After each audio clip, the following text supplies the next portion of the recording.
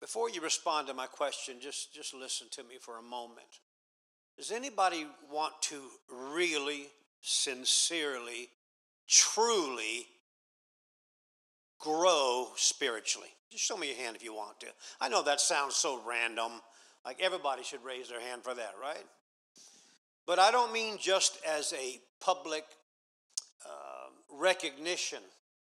I'm talking about really wanting to grow. To be in the place where a year from now you don't want to be dealing with the same things you're dealing with tonight unless it's the divine will of God. To overcome addictions, to overcome weaknesses and instabilities and insecurities. God, 6 months from now, I'd like to be a stronger, more dedicated, more faith-filled, and it can only happen through spiritual growth. Spiritual growth. I don't know why, but the church believes too often that spiritual growth is some hidden, mystical, profound, crazy, outlandish, slain in the spirit communication that God only gives you on rare occasions. That is not the case. Spiritual growth is simple. It is simple. When you tell me you want to grow spiritually, we have no excuse. If we really mean it, the formula is simple.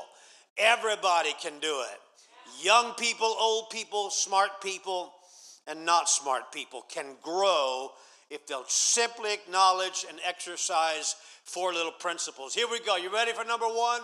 This is profound. This is so deep. Pray.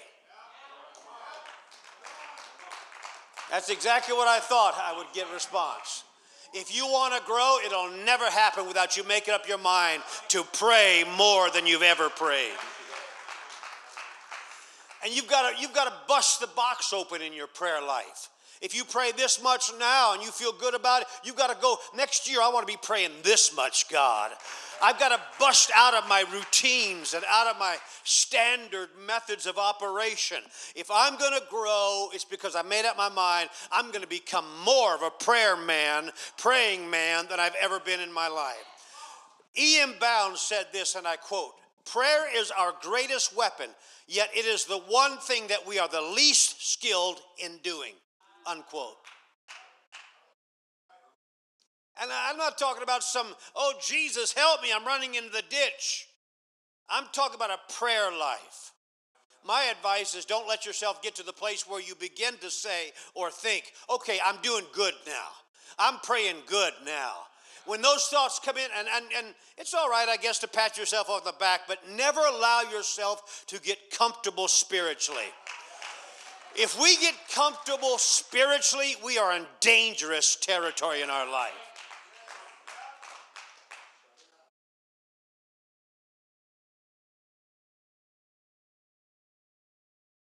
Listen to me. How many times do we think about stuff? Things like Sister Jen referred to, always on your mind. How could you not? What about if we prayed about it as much as we thought about it? What about the things that consume my thoughts throughout the day? I put as much time into praying over those things. It doesn't have to be beautiful. It doesn't have to be theological. It can just be, God, help me. I'm tired of being weak and vulnerable and not having victory. I want to grow. I know some people think it's more profound than that for them because they're so technically, categorized in God's company. But it really isn't. It's got to start with prayer. Got to start with old-fashioned prayer. And of course, praying at church. Anybody can pray at church. But I'm talking about in your home and in your bedroom and in your car and in the break room at work and in the grocery store. And Paul the Apostle said we should pray without ceasing. And someone said, oh, is it time to pray? It must really be bad.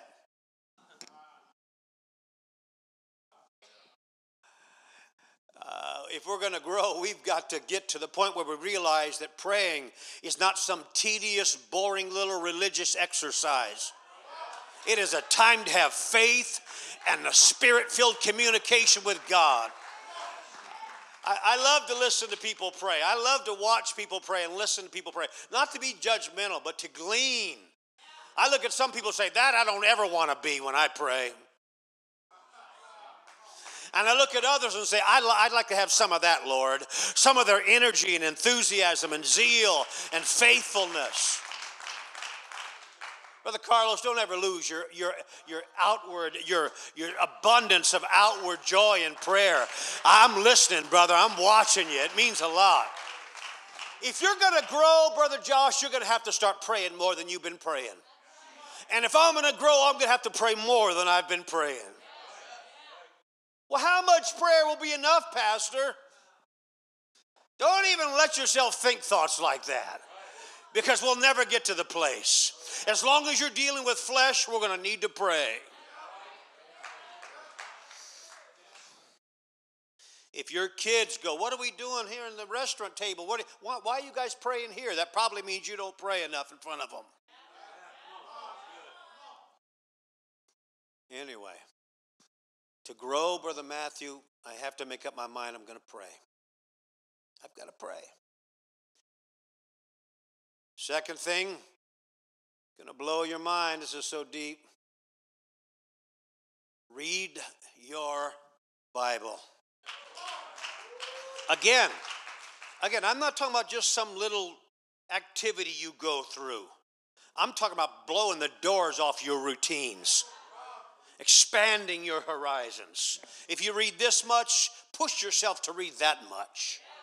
Think about it in a year. Instead of reading a chapter a day and patting yourself on the back, you'd like to be reading a book a day. I want to grow.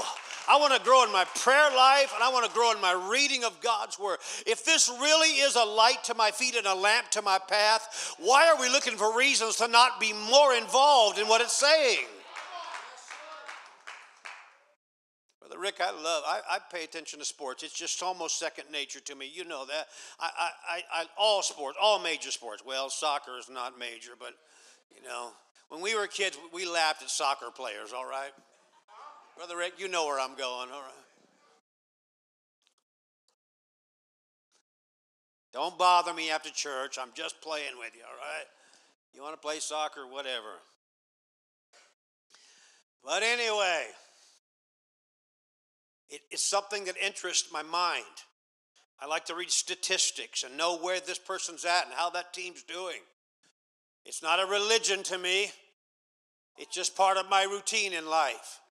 It isn't so important to me that when I have a migraine, I'm checking the scores. Not so important to me that when somebody needs my help, I'm like, all right, as soon as this quarter's over. It's just something that interests me. Like camping does interest some people, or fishing interests you. Sports interest me. Can anything become a god and get out of sorts? Of course it can. Anything can be given too much time in my attention. But anyway, I'm interested in that. What about if I shortchanged God and said, the Bible bores me, I don't get it anyway, so I'm going to be knowledgeable about, you know, who's in the Stanley Cup Finals or who's in the NBA Finals, but I don't even know where the book of Romans is. If we're going to grow, we've got to push outside of our box. Read the Bible like you believe it's true. Memorize it. Invest time in the Bible. We've got to pray like we've never prayed. If we're going to grow. Listen, the amount you pray today is not going to be enough for next week's tribulations. That's why you have to grow your prayer life. Grow your Bible study. I mean, the amount you prayed last year was great. It got you through last year. It's not going to be enough to get you through this year. It isn't. You've got to grow it. And the same can be said for reading the precious Word of God. Have you found it to be a light when everything around you is dark? I can't tell you the thousands of times I've opened the Bible and something spoke to me just what I needed. It's a breath of sanity in an absolutely insane world today. Number 3, this is a real deal breaker here. 1, if you want to grow spiritually, Make up your mind. There's not some secret thing here. You've got to pray. You've got to pray more. You've got to read more. Number 3, deal breaker here. You really want to grow? Crucify your flesh through.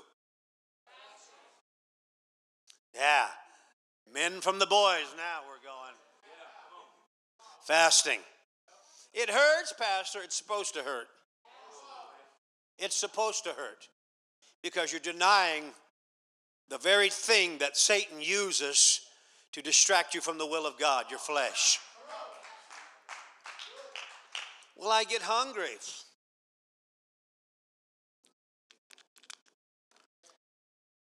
I'm going to give you some advice on fasting. I hope it helps someone. Matthew 17:21. Jesus said, "This kind goeth not forth but by prayer and fasting." There's some things will never change until you start fasting. Some things will, some things can, some things will. But there's some issues in life that will never budge. Why isn't God doing something? Why isn't God bailing me out? Why isn't God helping me? Why don't you go on a fast about it?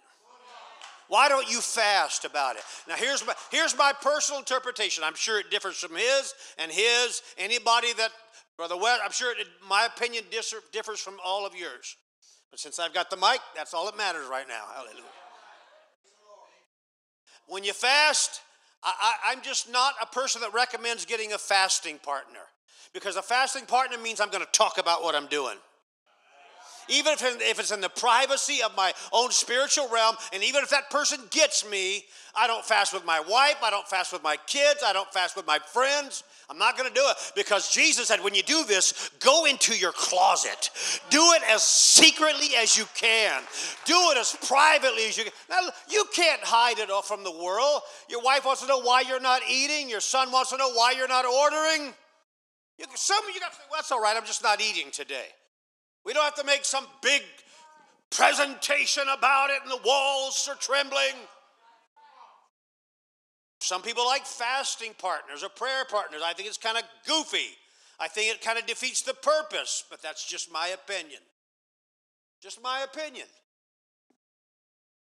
That's all it is. You want prayer partners, get all you want. But I think the more you talk publicly about it, the more you lessen the chances of God doing something for you.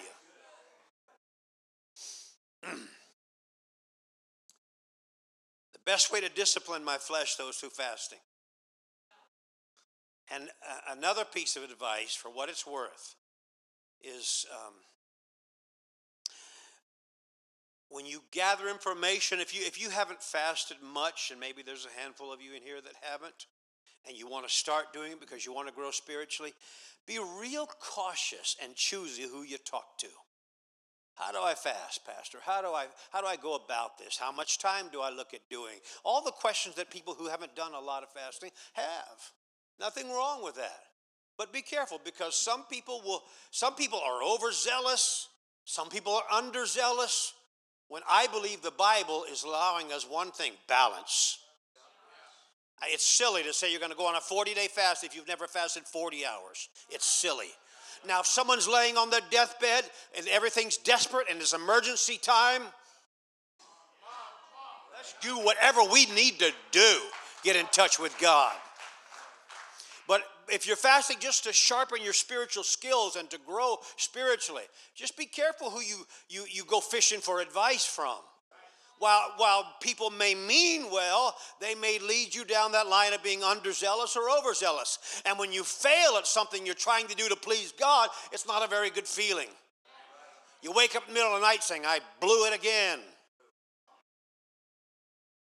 So wisdom tells us, if we haven't fasted much, just do what you can do. Don't make these grandiose promises to God.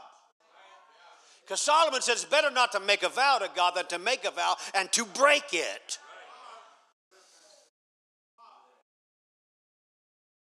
And fasting means to avoid eating. Someone said, does that mean I can't drink coffee? Fasting is avoiding eating. If you want to go on a strictly water fast, that's your business. But if you ask what the word fasting means, it means avoid food. Doesn't mean it's okay to blend up half a loaf of bread. It's not fasting. I'll never forget. I got to be careful with some stories here. I'll never forget walking into a Bible study we used to have, I don't know, Monday nights or something, years and years and years ago. And that came a revelation to the young brother that night, that melted cheese was not, allowable on a fast because it's liquid. I'm not exaggerating. It's not solid form, Pastor, it's liquid. Is that even worth answering? I'm not kidding. Serious as a heart attack. I said, yeah, no wonder you're not hungry after 3 days.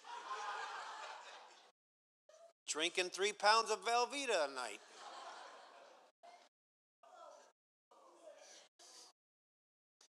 That's not crucifying the flesh. And obviously, if you have severe health issues, you can't be riding the coattails of someone who has all zeal and no wisdom. If you have severe health issues, take care of yourself. You know what you need to do.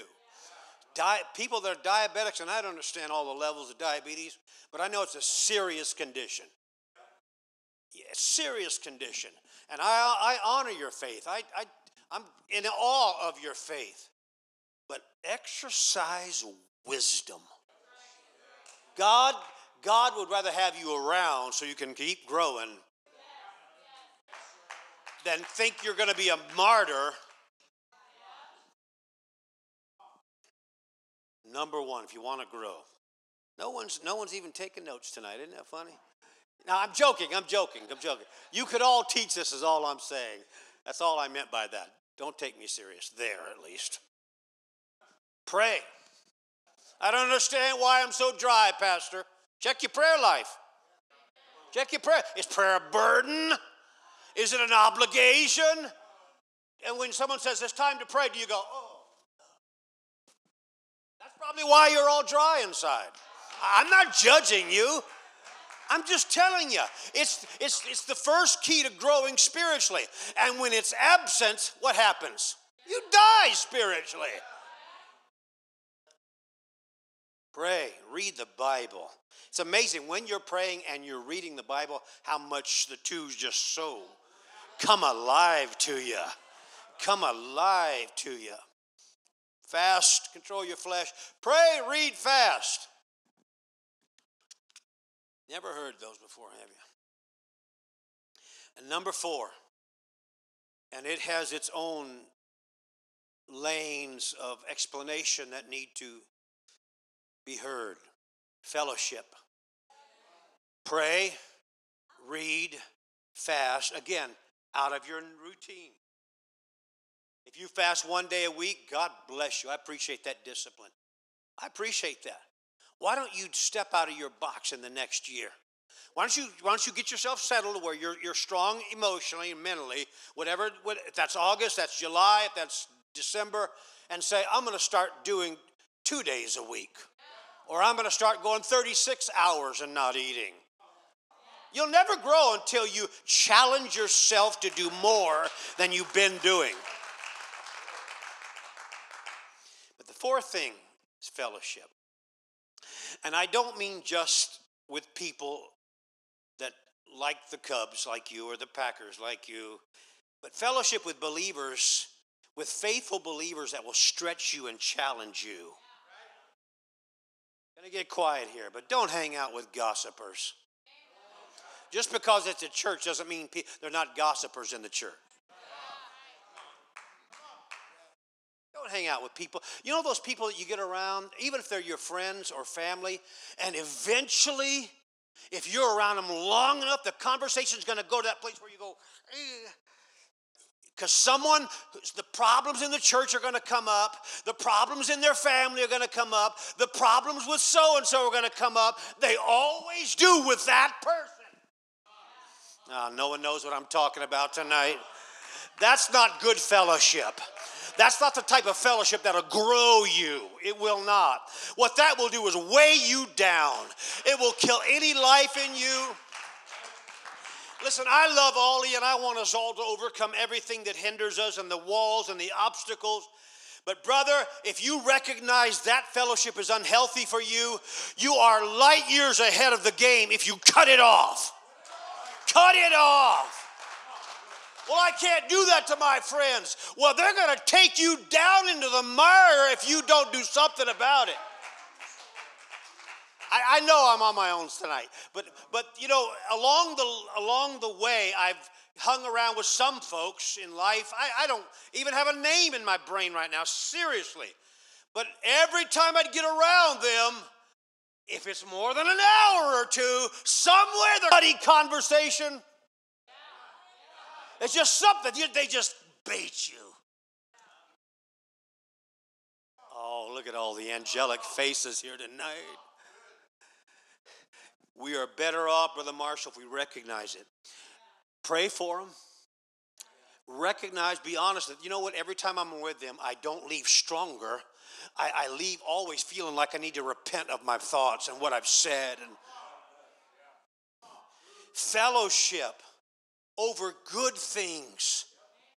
Man, if we can't get together and talk about God and faith and the Bible and souls and laugh over a silly board game and eat hot dogs and have just innocent, pure fun, I don't want the fellowship outside of that. I don't want it. This is the type of fellowship that I'm talking about now that will grow you. When you hang around people that challenge you and stretch you.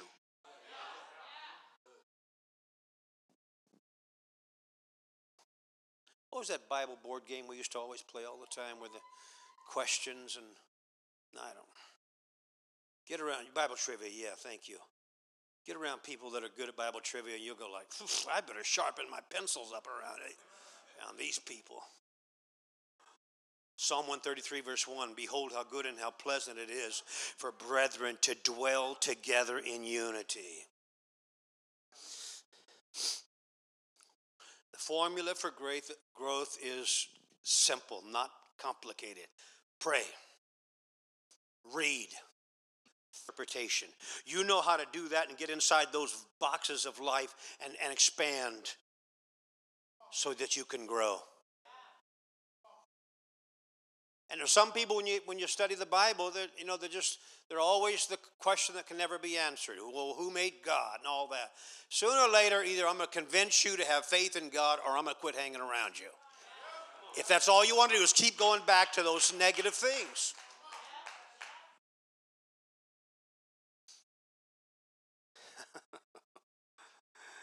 You want to grow tonight? You've got to make up your mind to change the way you see prayer, Bible study, fasting, and fellowship.